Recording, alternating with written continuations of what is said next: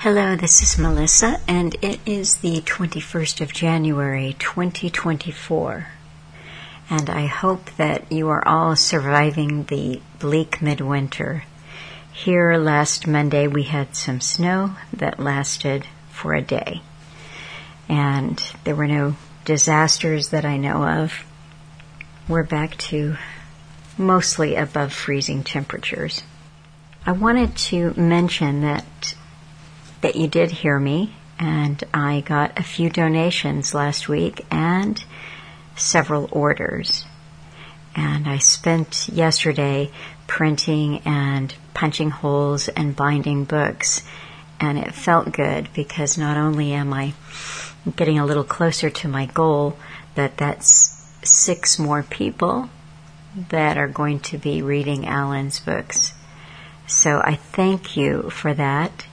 I think if we, the collective we, if you can do this again next week, I am going to meet my goal here. I also wanted to mention no guitar lessons for me, because obviously if I can't pay my tax bill, I can't afford guitar lessons.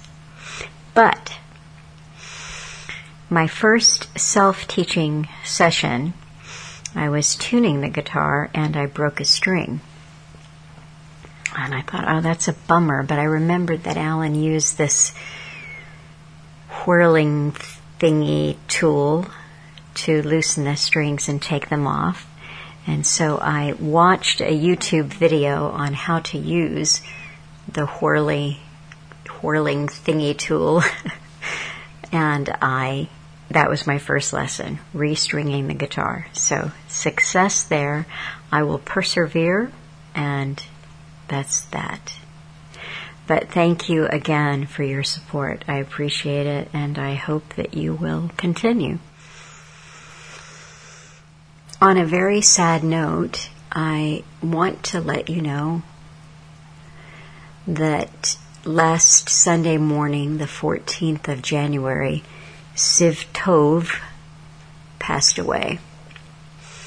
I did a real history in December with Siv. It was entitled Norwegian Christmas.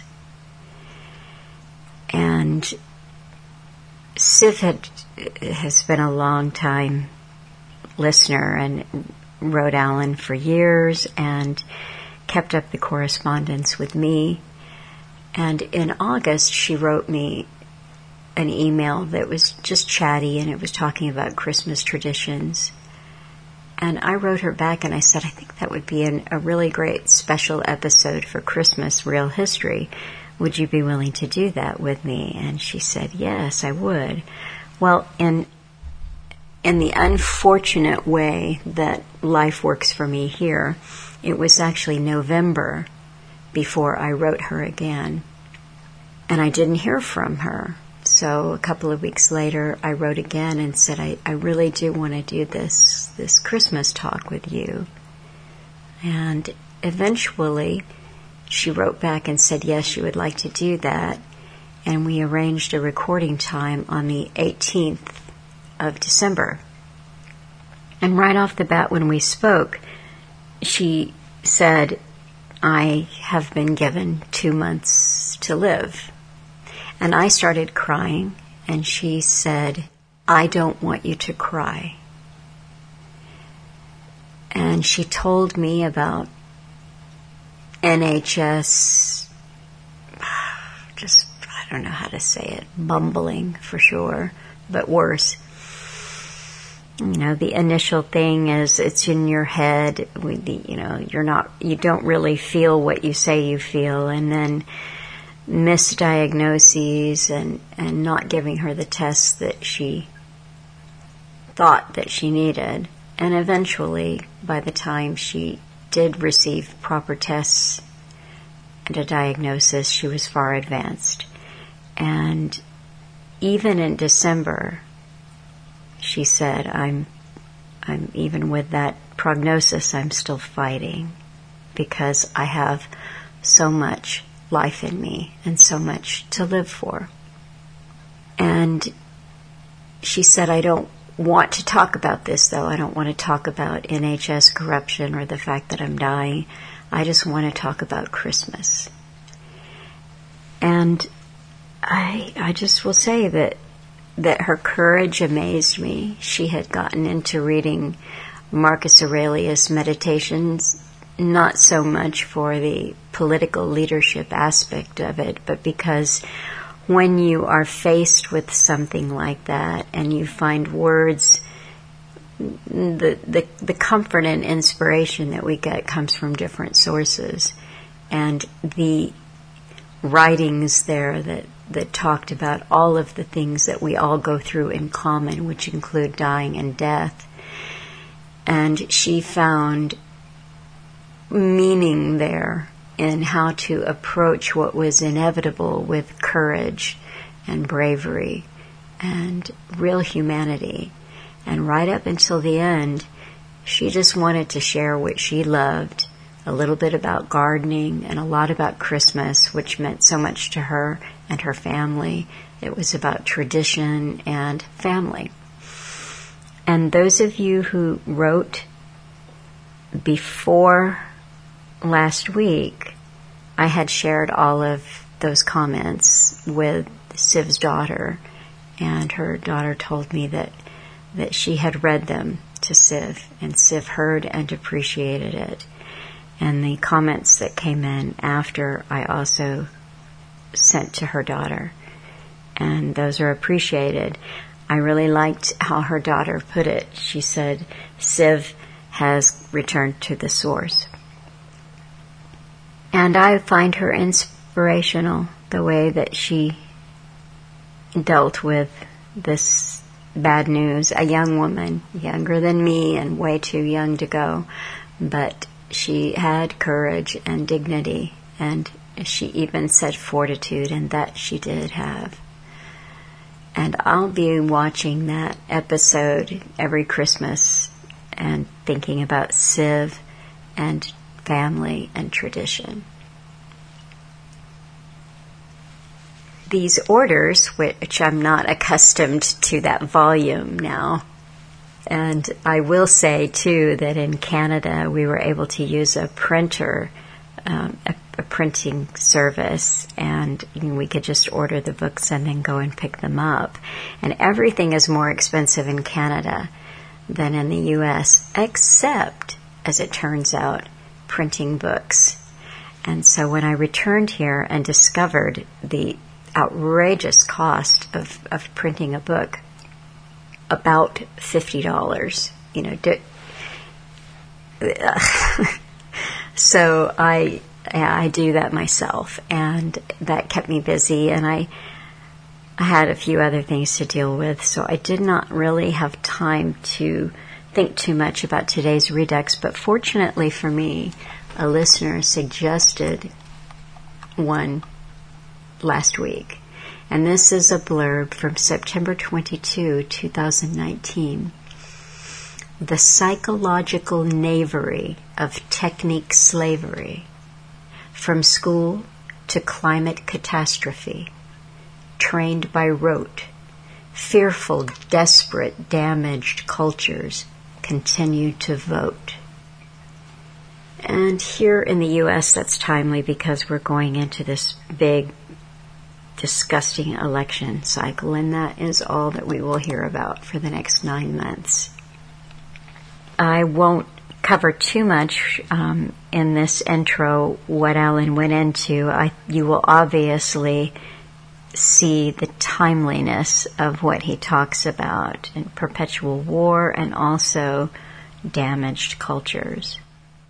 I am going to probably cut it after about 35 minutes, although there's one little section there on Porton Down and chemical testing on populations that I may put back in there. But I encourage you, if you like, to listen to the entire audio, and I will put up a link for that. But after about 35 minutes, Alan got into the topical news of the day, which was, guess what, Jeffrey Epstein. And other things, but, deja vu, eh? 2019 to 2024, and we're talking about Jeffrey again. So those links, for the most part, I did notice a couple of dead links, but the material is still up, and I will link to where you can find all of those old links, and then I'm going to put up a few new ones today. I just wanted to do a really, really quick survey of a couple of news items that I thought were worth touching on. I follow the Substack of Dr. William Mackis, and he and his team, he does have a team, which he acknowledges, put out a good piece yesterday, or 2 days ago actually, here on the 19th. mRNA vaccine-induced turbo-cancer tsunami is underway, and it's driven by young people. American Cancer Society is engaging in a limited hangout. Reality is much, much worse. New cancer diagnoses in the U.S. are expected to top 2 million for the first time in 2024, driven in large part by an alarming increase in cancers among younger Americans, according to new American Cancer Society data. They talk about the types. It says here doctors are trying to figure out why they're seeing more patients, more young patients with cancer.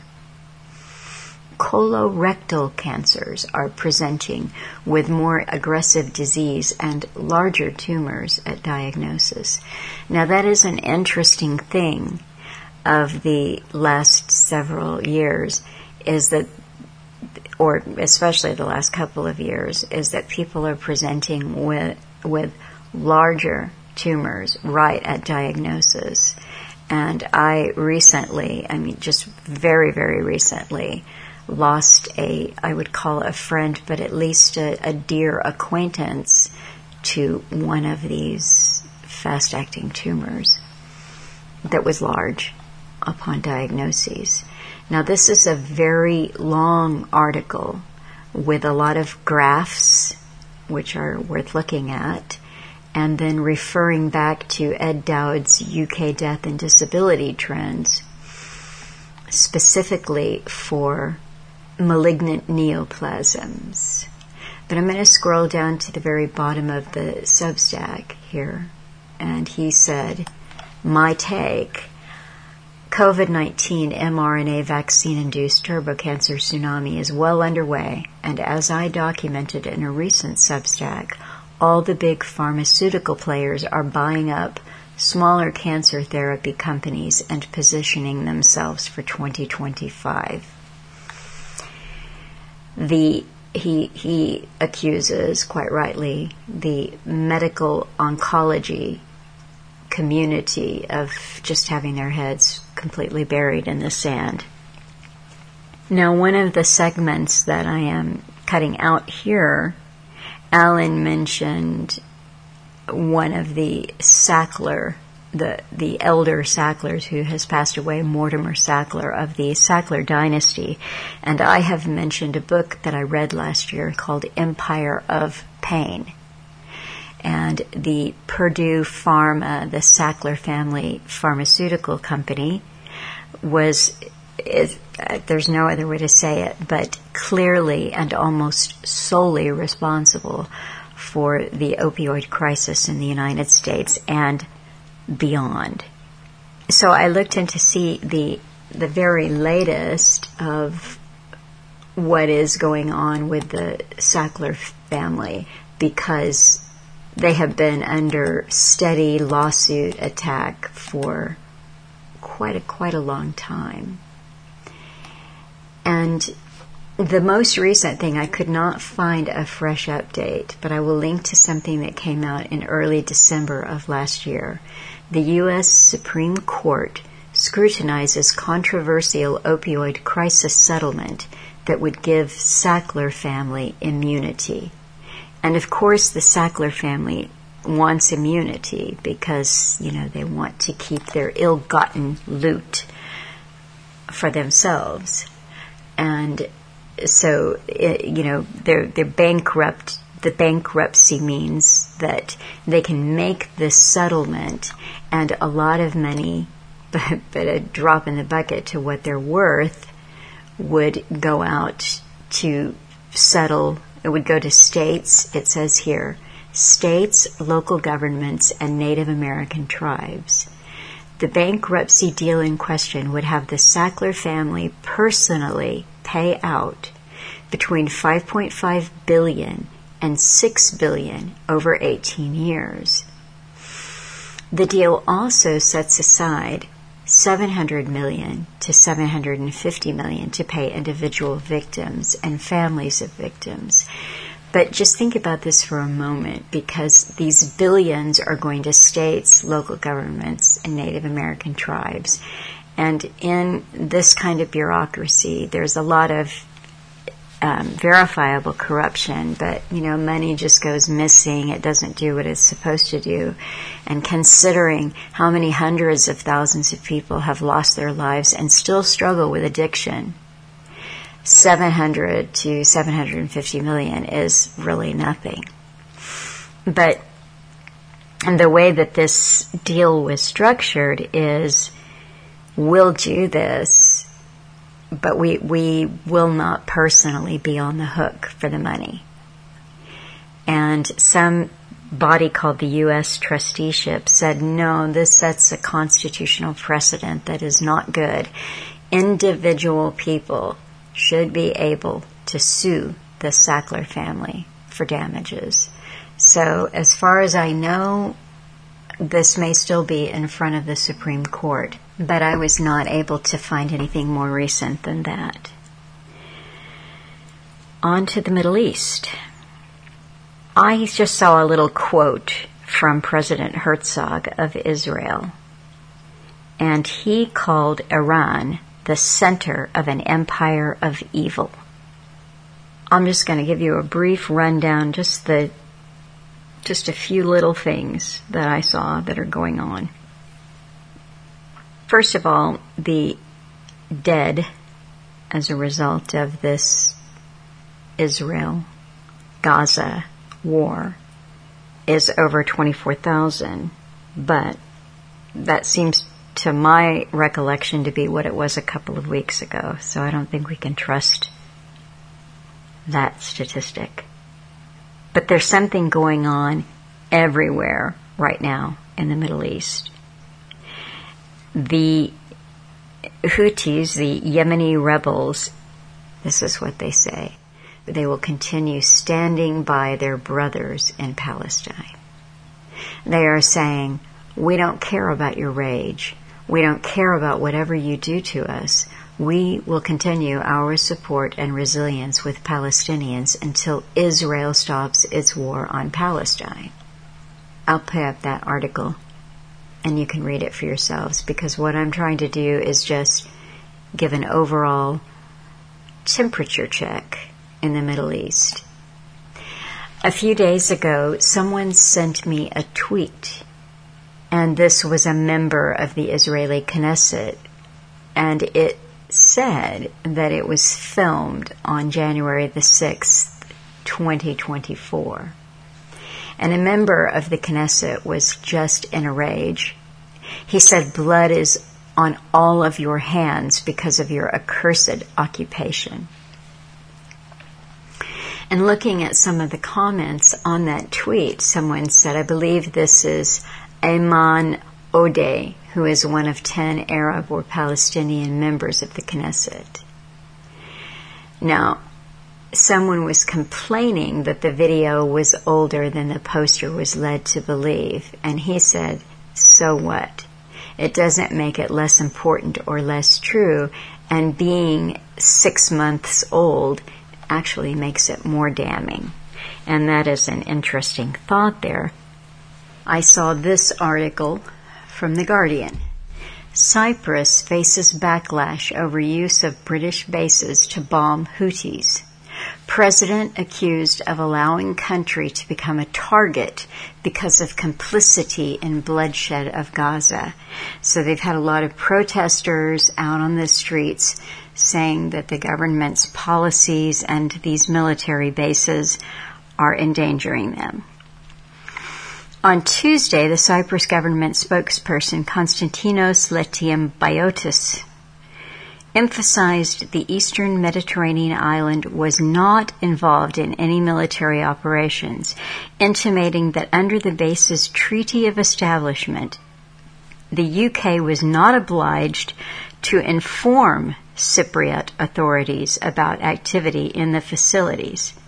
The government is in constant communication with the UK within the framework established in relation to the base's use, he said. Okay, let's just look at that there. The UK does not have to tell the Cyprus government what they do on their military base. Then he goes on to say the government is in constant communication with the UK within the framework established in relation to the base's use. So they're in constant communication to glean nothing, since the British don't have to tell them anything. It's just unbelievable, the kinds of things that you get in these articles. And that takes me to one of the next kind of ridiculous things that I saw. I saw an article on the tunnels of Gaza. And this has been interesting to me for a while, and I'll get back to that. But what it was from Reuters, and it was an elaborate series of artist rendering. Very artistic, very comic book pretty, showing you how you descend into these tunnels, what it's built. They say there's like 350 miles of them. And it immediately put in mind when after 9/11, I saw artist renderings of the tunnels in Afghanistan, and I thought at the time, this is the most ridiculous thing that I've ever seen. If an artist has the information, the visual information to draw it, then surely video footage or photographs of these elaborate tunnels in Afghanistan could be supplied, but they weren't. And that is what we have with the tunnels in Gaza. We're shown over and over the same openings, the same little series of tunnels, a little graffiti change here and there, but mostly what we get are these drawings and the assertion that this is going on. And it made me think, how is such an elaborate series of tunnels built under the watchful eye of Israel's Iron Dome and all of that security? How does this happen? One article that I saw was talking about the latest tunnel opening that was uncovered. And this is the one that has led to this series of exposés on them, and this was at the Erez crossing, which is really the only pedestrian crossing from Gaza into Israel. And an interesting aside there is that pedestrian crossing is always being closed and then opened again because of protesters. And what I found really interesting was an article from September the 28th, that the Erez crossing had been opened that day after being closed for a week. And the Palestinians were protesting it because many of them depend for their livelihoods on being able to walk into Israel to work. And because of protests and skirmishes and so forth, that crossing had been closed for a week. It was opened again on the 28th after some negotiations and talks, and things seemed to be cooling down from a simmering pre-boil point to, okay, we're opening up the crossing again and you can come in and work. And cut to on the 7th of October, just a little over a week later, you know what happened. So that is just very interesting to me, that this elaborate series of tunnels that include concrete forms, as if you're building a structure, because this one that they're just talking about, they're near the Eretz crossing, is what they say is the biggest one discovered so far. You can drive a car through it. It's massive. It's, got all kinds of, it's framed and then concreted. And it has all sorts of, they say, openings and places for people to descend on ladders. And I just find this remarkable. It is remarkable in that it is something that should be remarked upon. That a building structure that would require heavy equipment to tunnel, to bore it out, this is all done just a few steps away from the border crossing. Iran strikes Pakistan. And then now the latest is that they're making a peace again after this strike. And this one caught my eye because Pakistan tells Iran it wants to build trust after tit-for-tat strikes. It said they have to work on their issues. They have to confront their issues on a spirit of mutual trust. We need to build back our trust. And that just made me think of everything that came out of this week's Davos meeting of the World Economic Forum. And the whole takeaway was trust. We need to build back trust. And then the discussions around that, what does trust mean? And from my point of view, it meant we are supposed to trust whatever comes out of the mouths of the elite, and there's no free speech for us. That's rebuilding trust. And when taking a little peek at the Davos different talks, there was about a half-hour talk that was conducted on disease X. And I wondered to myself if that was the disease formerly known as Twitter. So yes, they've had some little operations for disease X, this unknown. You've got your knowns and then your unknowns and your unknown knowns and, So this is the unknown disease X that we're supposed to be prepared for while we build back trust. And then Israel strikes Syria. Just like the person who said, this Palestinian standing up in the Knesset, it didn't really matter if it was 6 days old or 6 months old. The saga just goes on and on and on. And that is really the truth. That is what we see in the Middle East, is a never-ending story. This morning, Neil Foster sent me something. It was just a little snippet of a talk that General Bauer, I think he's the highest ranking, Admiral Bauer, he's an admiral. NATO Admiral Rob Bauer tells citizens, prepare for conflict. You need to have water. You need to have a radio on batteries and flashlight to make sure you can survive the first 36 hours of what? The first 36 hours of what? Well, Russia might invade Europe. So fear-mongering. So I went looking for this entire bit of it, and it was very, very hard to pull up from official sources.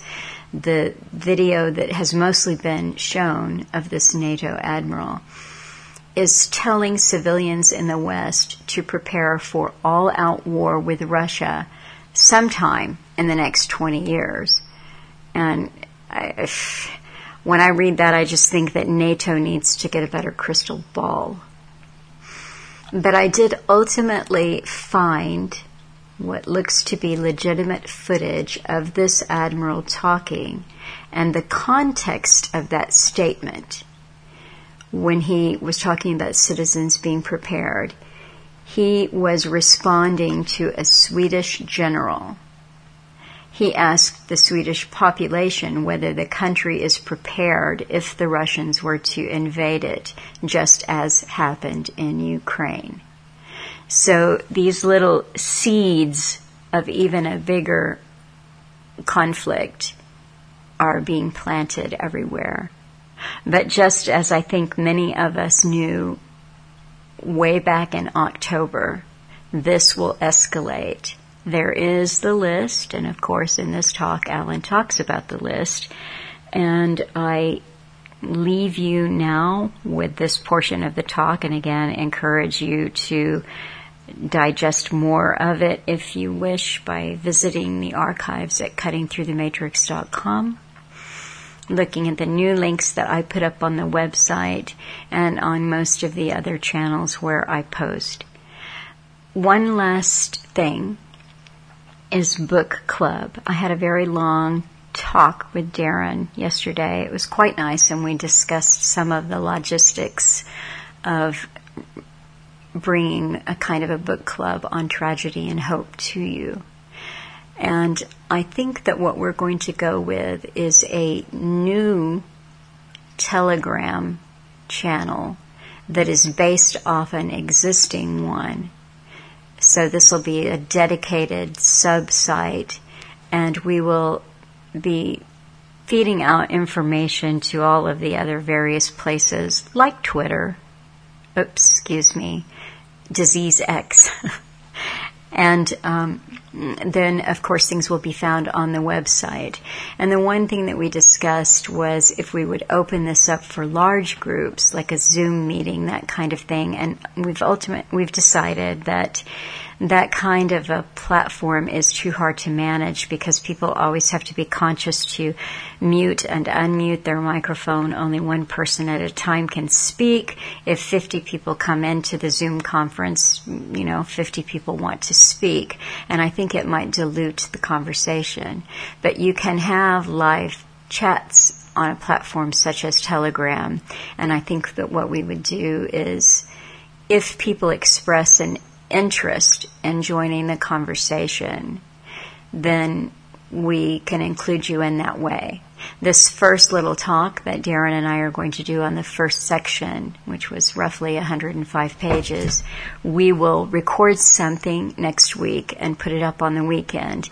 And the only other little thing that I thought I would share on this is that we're sort of looking at this as Darren and I want to be able to talk as long as we want to cover the ideas, within reason, but to cover some of the thoughts and ideas that we've had from reading this segment.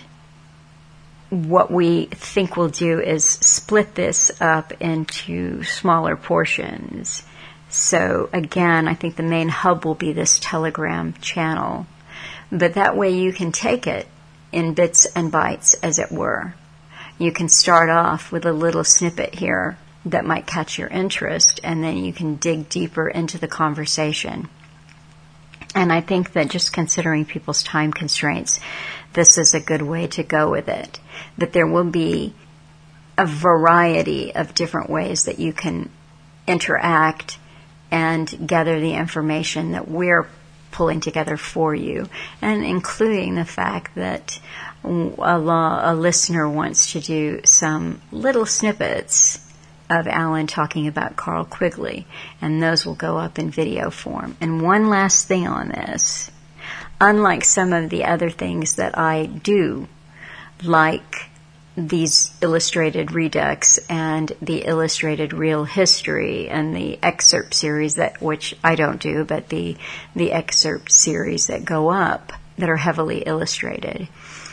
This won't be that. So sorry for those of you who have to have lots and lots of visual images, and I'm not mocking that, but I am truly sorry, but the constraints of time won't allow that. But I think if you want to train your ears to listen, then there will be interesting things being discussed. So that is it, and I wish you all a very good week. I thank you for your support, which is really crucial. It's necessary, and I appreciate it. And my deepest apologies that I cannot keep up with correspondence. I try, but I seem to run 2 to 3 months behind no matter how hard I try. And that's just ridiculous, but it's just me. So, thank you. Hi, folks. I'm Alan Watt, and this is Cutting Through the Matrix on the 22nd of September 2019. I wonder who else out there is thinking they're living in some sort of Groundhog Day over and over in some respects, because what happens is so similar to things that have happened before in different areas like warfare and so on. But when you look into the techniques of building up to create wars, and always remembering that in true Machiavellian style, because it's a very old technique, you must always get something to justify going to war with someone else, if they're not invading you, that is. And so you always got to get, here's the event, bang, there you go. Real or imaginary doesn't matter, as long as you publicize it properly. And you do that by, before any event or artificial event or fake event actually is told or appears to have happened, you build up an animosity towards those people by saying they've got animosity towards you. They really hate you, you see. And then it means they hate us. And you keep building that up over and over and over, and until the event happens, the standard event is supposed to have happened, and then next thing you know, they're off to war, as it was planned, of course, long beforehand. And that's a standard, simple technique of doing it. It's quite fantastic to see it happening over and over again, with this pretty well the same scenarios, really, you know. And this time, of course, they must get Iran. I mean, I personally think Trump was put in to hurry up and get the list over and done with, at least the Iran part of it.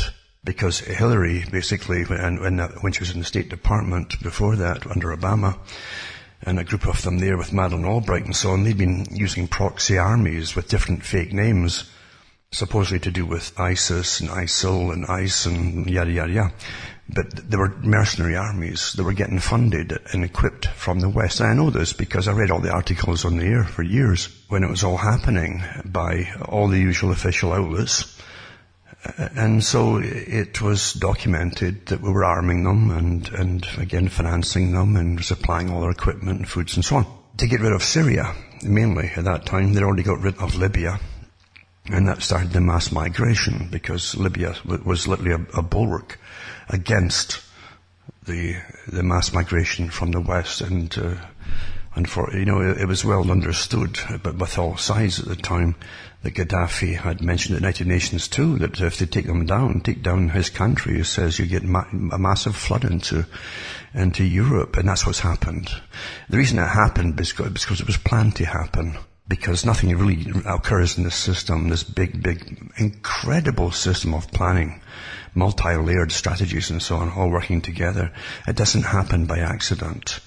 And it was planned that way to change Europe, the face of Europe and the world eventually, because you got to remember the very old agenda to do with elimination of nations, for as an example. And nations, you prepare them for the withering away, as they call it, withering away of the nation state. That was a communist idea at the time. But it was the same idea that was run by maybe their mentors, for instance, living in London, who ran the Royal Institute for International Affairs, who wanted a world government too, and the CFR, another branch of the same organization, under many names and different guises, that they've catered for all sects of society and ethnic groups and religious groups and everything else. So it's well understood that this is how the world is run. And through all the free trade agreements that the same group literally drafted up for governments to sign, and this is legitimate. It's not some conspiracy theory.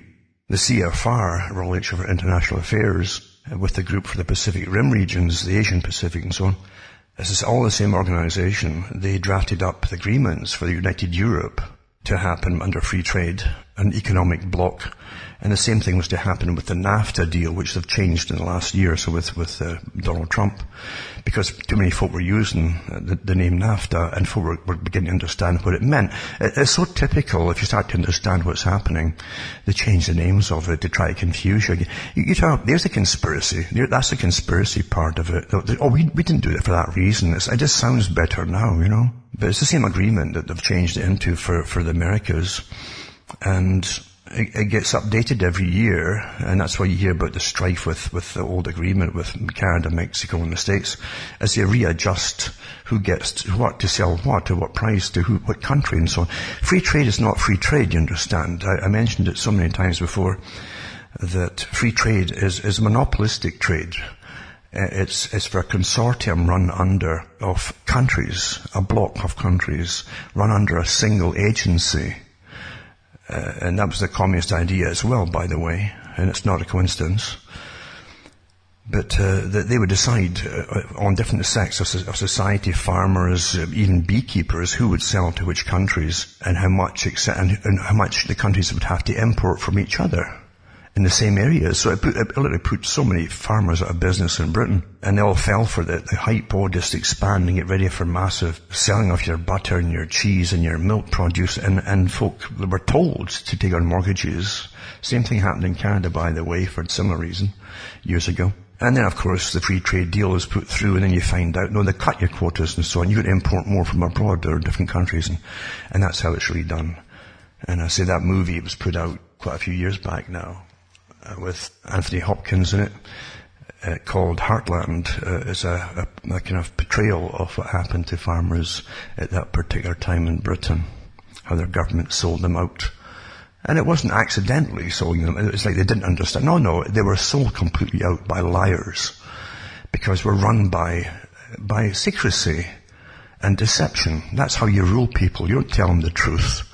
You don't say to them, oh, by the way, all you farmers there, we're going to start making you, put you out of business, because we're going to start importing stuff from France instead, and dairy line, etc., and so on. And that's how it's all done. It's all a rigged system. And for the corporations that manufacture anything at all, it's a monopolistic system, completely monopolistic, where certain biggies are given grants to trade across the block, and other ones are banned from it. You can't do it, you see. It's completely a con job. But it goes on and on and on, and we watch it going on and on, and then they come up with their fake little spats about, Trump wasn't happy with the deal, or Canada was getting too much of this or that, and so was Mexico, etc. Well, that's what they're supposed to do. They're supposed to meet every year and slang this stuff out, you see, under their agreements. So there's nothing unusual about it. That's the way it's set up. But we're living in a system, as I say, that you watch the same things over and over again. There are many ways of the war starting, the big war, the one to finish off the list. And I've got a few countries to go, and you've got the Yemeni group on it too, and you've got Iran on it, and they must get them out of the way. That was all published in the 1990s by the group in the States at the time, that Bush and a whole bunch of them were involved with, and he became president, and he became his backers, and off they went to war. And it really has changed the face of Europe and the Americas forever, really. North America at least, anyway, forever, because of the mass migration, the fallout, the incredible debt it has caused. And at the same time all this was happening, you had, again through free trade deals, the elimination of your manufacturing base inside Canada and the States. And they signed it over, just like the free trade deal in Europe. They signed over to Mexico, you see, for the manufacturing temporarily. And they called it the Mexican Corridor, where they set up all the factories. They moved them down there and set them up there. And then after that, once they got it completely done with China and agreed to move all the manufacturing to China, off it went there, and that was that. The governments that you think you elected were behind us. They all signed on to it to deindustrialize us all. I hope folk get that through their heads. These smiling liars that you elect, they do what the party tells them. And that's what they'll tell you. Well, I didn't like it, but you had to go with the party. Which really is what's the point of having leaders for different constituents, different areas, going to Parliament or Congress or whatever, because if they're supposed to speak for you, they should be voting in any deal in Parliament or the Congress for you, not the party. So it's a complete farce what we're living in. We're living in a managed system where really the politicians know darn well not to ask questions. that lead to what they, pretty well more than just suspected conclusions. You don't ask questions if you want to get up the ladder, you see. And psychopaths are awfully good at that. They hone in quickly to what's expected. And because they're natural actors, they can play the game quite easily. So anyway, we're deindustrialized, and then we have an era right now of hyperinflation. It will get to hyperinflation. That's what it's planned to do. Not just by chance, and not just because they screwed up with their accounting, as they always pretend it's what happened, or there's a slump. No, it's because it's planned that way. Years ago, I remember talking about it, even when the last so-called crash was happening in 2007 and 2008. And they told her, no, don't worry about it. Don't worry about it. We'll borrow money to tide us over it all. And the government in Canada too said, oh wait, it's not going to affect us. Our banks are solid. They're in great condition. And of course, when you delved into it, which I did, I found out that all the biggies, I got the list too from the government, had got bailouts from the US Federal Reserve Bank, which is not really a federal one at all. It's private owned. But anyway, you don't have to pass gold or silver or even note paper to any country or any person or any government anymore. All you have to do is add a few zeros behind a number on a computer, and that's what you then owe them, really, plus interest. And that's how you get bailed out, you see. So they got special drawing rights for Canada and the States, the US banks, but also other foreign banks too in other countries, because the US Federal Reserve now is acting almost like a central bank for all the other central banks across the planet. And at the time, I mentioned it too, because I really followed it so meticulously. I knew darn well where it was going to go. What they always do when they crash your economy and you crash your financial system is they devalue the currency. So you need more numbers of the currency to try and buy the same amount of stuff that half the amount would have done before. And that's where we are now. We're paying about double what we did before, especially in Canada. It's very obvious, even in food. And the government even admitted they'd given permission to the big food producers, and meaning the big packagers and so on, the right to the middlemen to jack up all the food prices big time. And they've done it. I mean, butter now, or a little thing about butter here now, is creeping up towards the $6 mark. And a pound, that is $6 a pound. Right now it's 5 something plus tax, because it's a processed food. In other words, it's been, pasteurized and God knows what else they do to it before you end up with the finished product. But they call that process, so you pay tax on top of the food now. And it's going to get worse and worse and worse. Well, this is not happening back, and it's not just because we have to pay back the money. That's part of it. Money is a tool of power, and the magicians that handle the bookkeeping for the central banking systems are the true powerful ones, really. Working again for masters, but they get incredible payoffs for, doing their magic on the books, for instance, because don't forget, you're in a world system, and money being a source of power and a tool of power is obviously ruled by the powerful, they can make themselves very rich very quickly and double their income with a few strokes in a computer, you might say. And that's how the system is today, and no one's going to look into it for about them, where they get the cash from. Just as they don't look into where politicians get the cash from. Some of the politicians today are multimillionaires, and they haven't done any work except being so-called elected as a public servant to something. Well, when you see what their income is supposed to be and what they end up having after a very few years, they're not getting it all from their paychecks. Now, it's true in the US, and I'm sure other countries now too. In the US, they made it legitimate, legal, that politicians inside the US can do insider trading. They get the hot tips of where government's going to sink its money, and you can't lose in that kind of hot tip. The government will sink vast sums of money into money pits, regardless of even if they're failing. That's how they work it in government systems.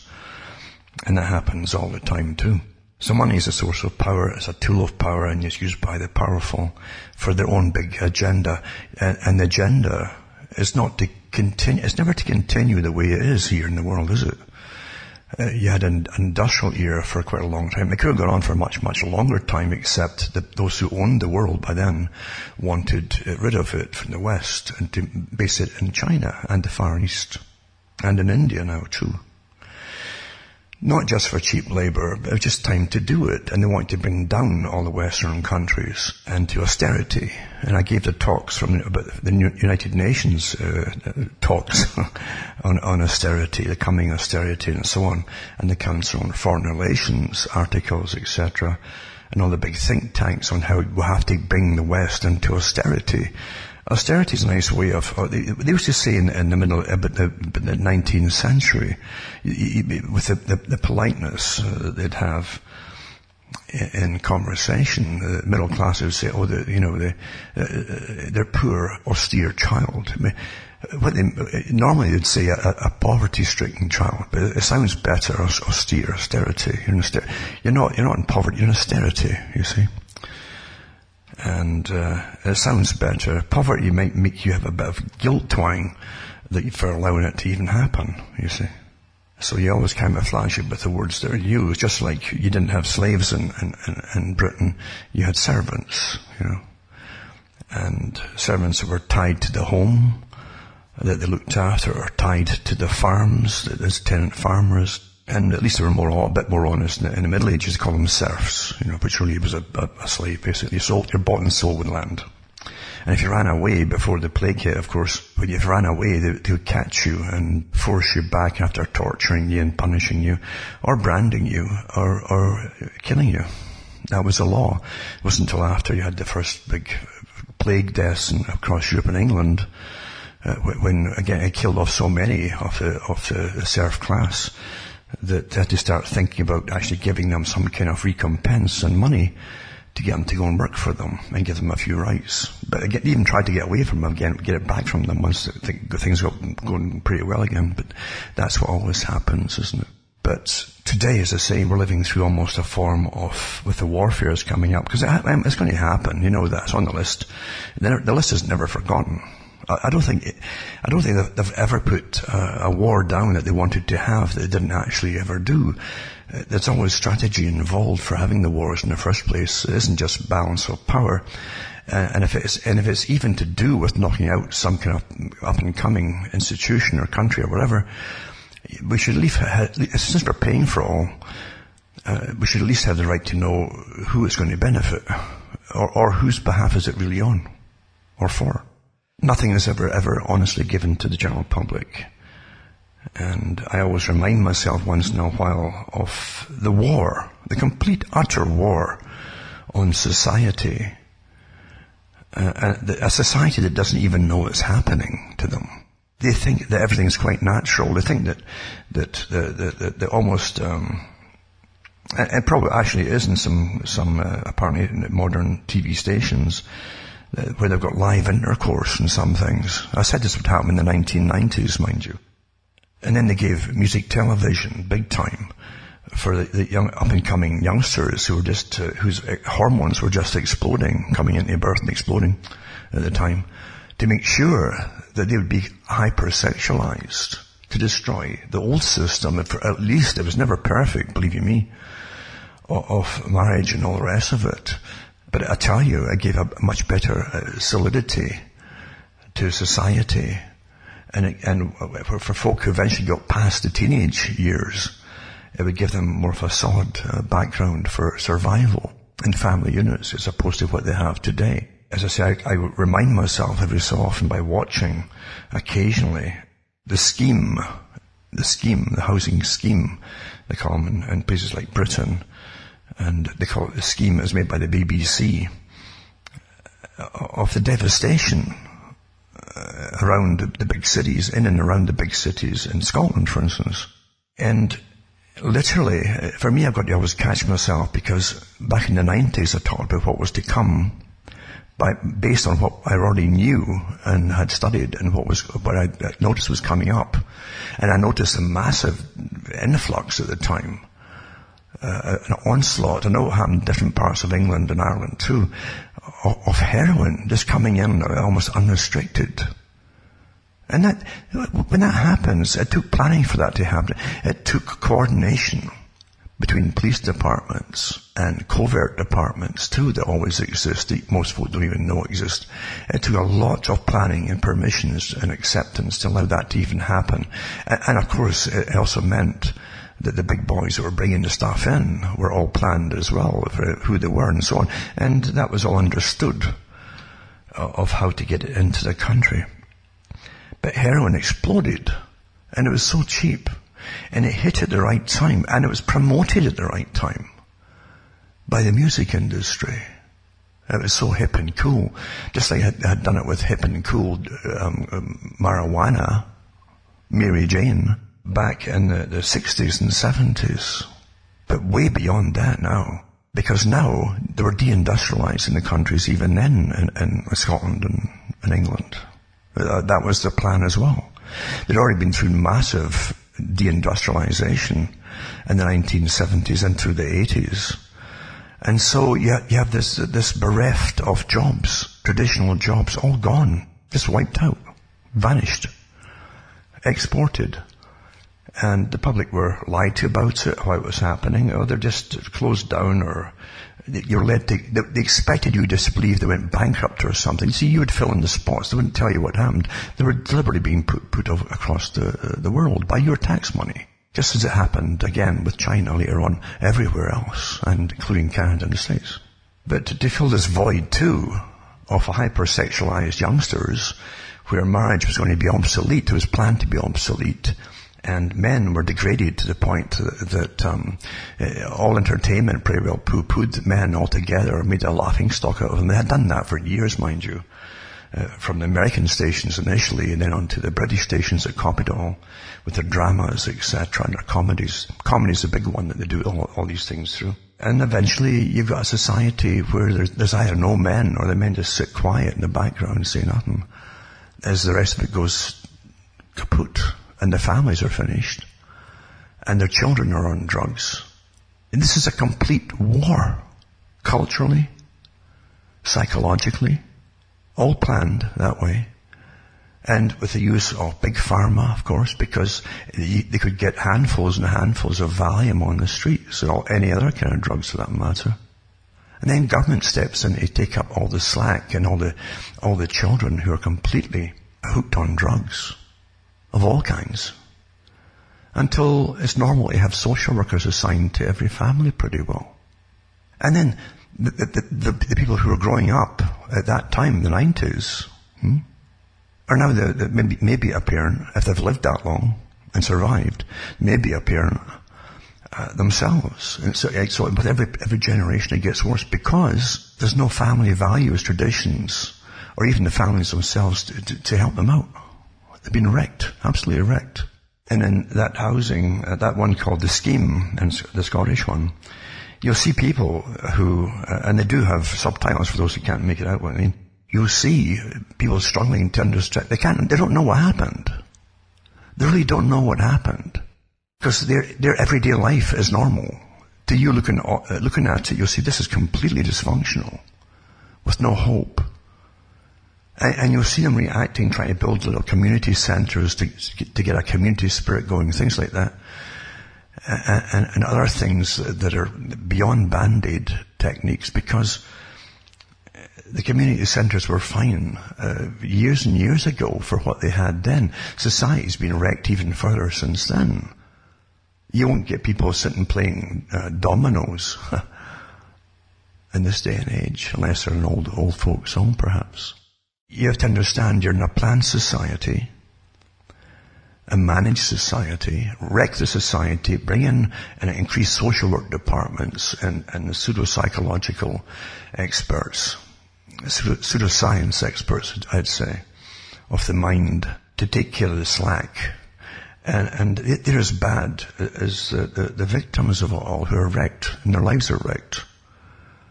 Parents looking at the children, the parents' lives are often wrecked, and looking at the children whose lives are wrecked too. Everybody's just dysfunctional. And I'll tell you what it put me in mind of when I looked at it again.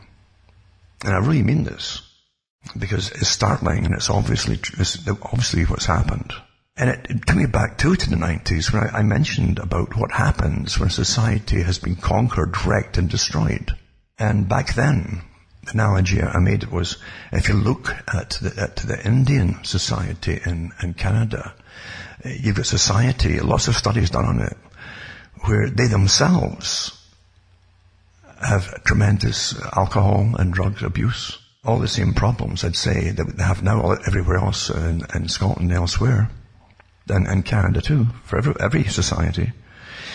But the Indians literally, for them, are people who had lived with the same kind of culture. No matter what you think of the culture or even the tribal warfare that goes on, the fact is they had purpose in life, personal purpose. And you would follow the tradition of the elders. And it didn't have to be complex either, by the way.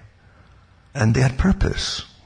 And they were mainly hunters, and that gave them purpose too. They're busy for survival. But and as Darwin said it too, and they understand this technique too by studying eugenics and evolution and all the rest of it, as they call it evolution.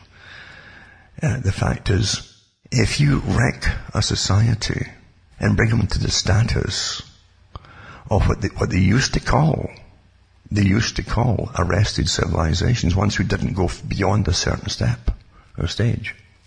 Didn't mean that there's anything wrong with them. They were just often they were completely self-sufficient. But you can't make a profit of people who are self-sufficient, can you? So we call them arrested civilizations. But when you take away their purpose and their cultural purpose and their connections to their ancestries, then they just turn inwards on themselves and self-annihilate, basically. And that's what you're seeing in parts of Scotland and England and Europe and Canada too, by the way. Coincidentally, at the same time, it's just somehow the nations say that you can take all these different drugs and they're going to make them, even all of them actually, legal eventually. You understand you're in a complete... You're beyond the takedown stage. Now it's time to eradicate us. That's what's happening now. We're getting eradicated. Completely eradicated. You look at the cancer rates are through the roof, for goodness sake. And the foods we're eating, we're not even allowed to know if they're even genetically modified or what kind of pesticides are used on them. We don't have the right to know that. And we accept that. That means we're gone. When we don't say, hey, we demand, huh? When you put yourself into the state of being dictated to by authorities, you're pretty well given up. You forget that these people who call themselves servants are supposed to serve you. But of course in socialism, and that's why the elites and the wealth of this world picked socialism. Socialism was planned by high levels of the middle classes who literally looked around them at all the poor and despised them and were afraid of them and thought they'd come out and start planning societies for them. Yeah, there'd be some do-gooders amongst them, but there was a lot of them. H.G. Wells was one of them, who had fear and contempt for the working classes. The fear part was that when he saw them passing their windows going to these smelly, rotten factories, dirty factories every day, he, like many, I suppose, had a fear of maybe something terrible could happen and he'd have to join them. So you end up loathing that which you fear, you see. And that's where we're going today with it all. But watching the annihilation happening with folk who have no hope at all, where the availability of all kinds of drugs, so cheap too, are beyond just simple proliferation, is planned proliferation and planned takedown, folks. Or believe you me, authorities, they can galvanize you into world wars when it suits them and take over everything, including the rationing of food, which they'll do again, by the way, eventually, under a similar kind of guise, not just a world war, but a different thing to get again. You've got to go into austerity, remember. But the fact is, they can galvanize and take over everything in society and every facet of society and production and the means of production and basic survival very quickly. And you think they couldn't stop the drugs? Do you really believe that? In a system where they know everything about everybody, every single one of you, they know more about you than you know about yourself by the studies they've done on you. And they constantly do on you. But they just don't know who's come on, folks, eh? You're in the takedown phase. And that's why, just like Brave New World written in the 1930s, the early 30s, not by a guy with a crystal ball, but Aldous Huxley, who mixed, his family belonged to this managerial elite class, who looked at all the common popular people, they call it populism, and the popular people, the people who like popular music and popular, which was beneath them, of course. But they were quite open about it, that there'd be too many people. Until his death, Aldous Huxley, along with his brother, and actually Julian, who was worse, talked about the fear of overpopulation, of all the wrong kind of people. And people thought at the time, well, it wouldn't affect us in, say, in Britain. You know, you're thinking this guy's got something in common with you. No, they didn't. You're as much of a peasant as the people across the world in some supposedly third world country. That's it there. So anyway, they talked about it in Brave New World in the 1930s, and how they'd bring in a system where the state would raise the children. They never mind the fact that they would literally genetically engineer the people, the right kind of people with the right genes, with gene replacements and all the rest of it, and to get the right categories of work distribution for different jobs, from the intellectual to the menial. And they would breed them all, different classes of them. And they would get lots of sex, hypersexualized, lots, every night. In fact, it's almost mandatory you had to have sex. But you would have a sterile relationship. There would be no offspring. They even make it taboo to have sex with the same person twice in a week. So promiscuity had to be shared, you see. A lot of these ideas came from Plato and the Republic, where literally women would be held in common. Well, women may object to that, so you don't tell them that they're all there to be shared around with everybody. You just tell them that they're free, you know, and give them a paycheck and give them a culture that basically gives you exactly what you wanted to until they're all in common. You know? These things are not by chance. They don't happen by chance. And then you have, again, in Brave New World, you have the primitive type who is born naturally outside. There's a few settlements of them outside the big protected cities, apart from the genetically modified ones, who are still wild. They're the wild ones. But because they're wild, they can still think. And they can point out the things that are wrong. And what's absent from it all is a sense of a great love and it's not just happy, but love for things and great spiritual feelings and so on. Those that are genetically modified were laughed at. They thought this primitive guy who was brought in as a novelty and an experiment. They thought he was quaint and all that way. Strange ideas about having real mothers and real fathers, since they were all born in basically, as you would call it, test tube types. They thought it was quaint. They'd have these strange notions. And he quotes Shakespeare and so on, and gives them stories about high emotion that they couldn't quite grasp it, because they're completely materialistic. They lived for the moment. That was their life. And then, just like John Dewey and others prescribed long before, and again, that's where a lot of the ideas came from for Huxley's book. But John Dewey, in his school of thought, they helped create the educational system for America and a good part of Europe, same groups. They would train the children that death was normal, and you'd be allocated a certain amount of years, and then you would die. And nobody would bemoan you dying. There'd be a celebration of you dying, and you would die humanely, you see. And now you're an age now, today, where when you hit a certain age, they want to euthanize you openly, very openly, and they're promoting, this is an agenda you're going through. This isn't the brainchild of professors who are living now, that dreamed up themselves. They're following a script. And certain ones are selected to reaffirm the script to the public, to get you used to the idea through repetition of it. And well, I guess it had to happen eventually. And there you go. Just like the people in this scheme, this series in the BBC was talking about, poor souls. They're trying to, just like they tried with the Indian reserves in Canada, and elsewhere, where they're falling to drugs and alcohol and the rest of it. They're trying similar things in Scotland, the people themselves. And it wasn't lack of money. It was strictly responsible. So many of them are on welfare and have their houses paid, their rents and so on, and their food, and they have computers and TVs and all the rest of it, and they can afford to go out and so on. So it's even unemployed. It wasn't just a lack of money. It was purpose and function. The function of man, woman, family, and society has been destroyed. And when that happens, and the family is destroyed, then the community is destroyed, because each family, all the different families collectively are the community. And communities used to stand up, and I remember them standing up to bills that were passed by local governments, and they would all go, oh no, you're not. And they wouldn't. They would listen. When you don't have that community anymore, with good mindsets and logic, and whose minds can think straight enough, when you don't have them to stand up collectively, then those who are in control have won, you see. Before they start the next round of whatever, they've already won.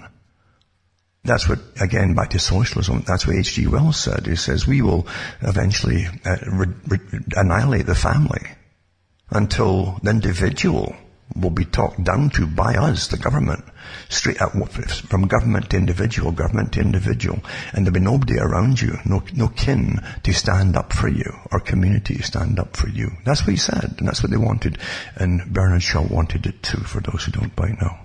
Socialism is an ordered, planned society that makes the elite feel safer. And to be planned, everybody must be utterly predictable in it. That's why you're so absurd. It's got nothing to do with terrorism. Never did have anything to do with terrorism. See, we're in the destructive phase of society. Look around you. It's like a battlefield. This is an age where, again, they bring out their leaders at the right time as they're telling you to eat insects and so on, to save the planet.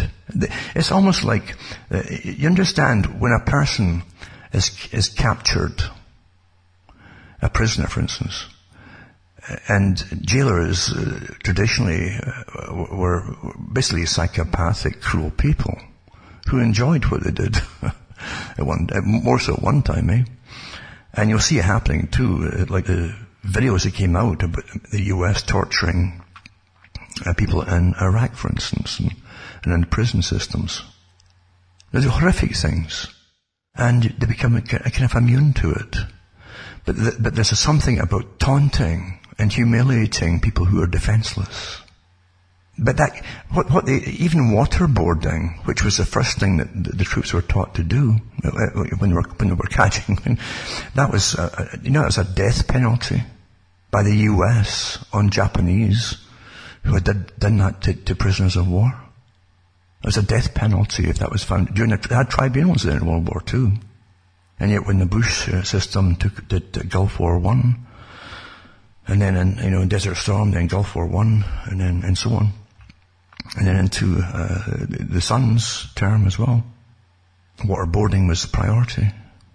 What happened? All the values that used to horrify you are out and it's okay. Well, you see, you gobble this up for entertainment. You have your whole life long, and that's why it works so well. But your government, you better go back. I'll just touch on them before I get off here.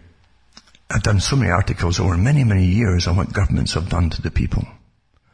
Never mind giving syphilis to people in parts of the US, black people in the US, at one point. Telling them they were giving them treatment for it. They gave them free blood tests. And all you got, no, they didn't have syphilis. They gave them the syphilis, and they noted down who they were giving it to, and followed them to go and treat it to see how it would affect them and take them down. That was your government system, and CIA involvement too. They design all this stuff. This strange CIA. You even wonder if they're even American. What are they? What are these characters? So anyway, that's one thing they did.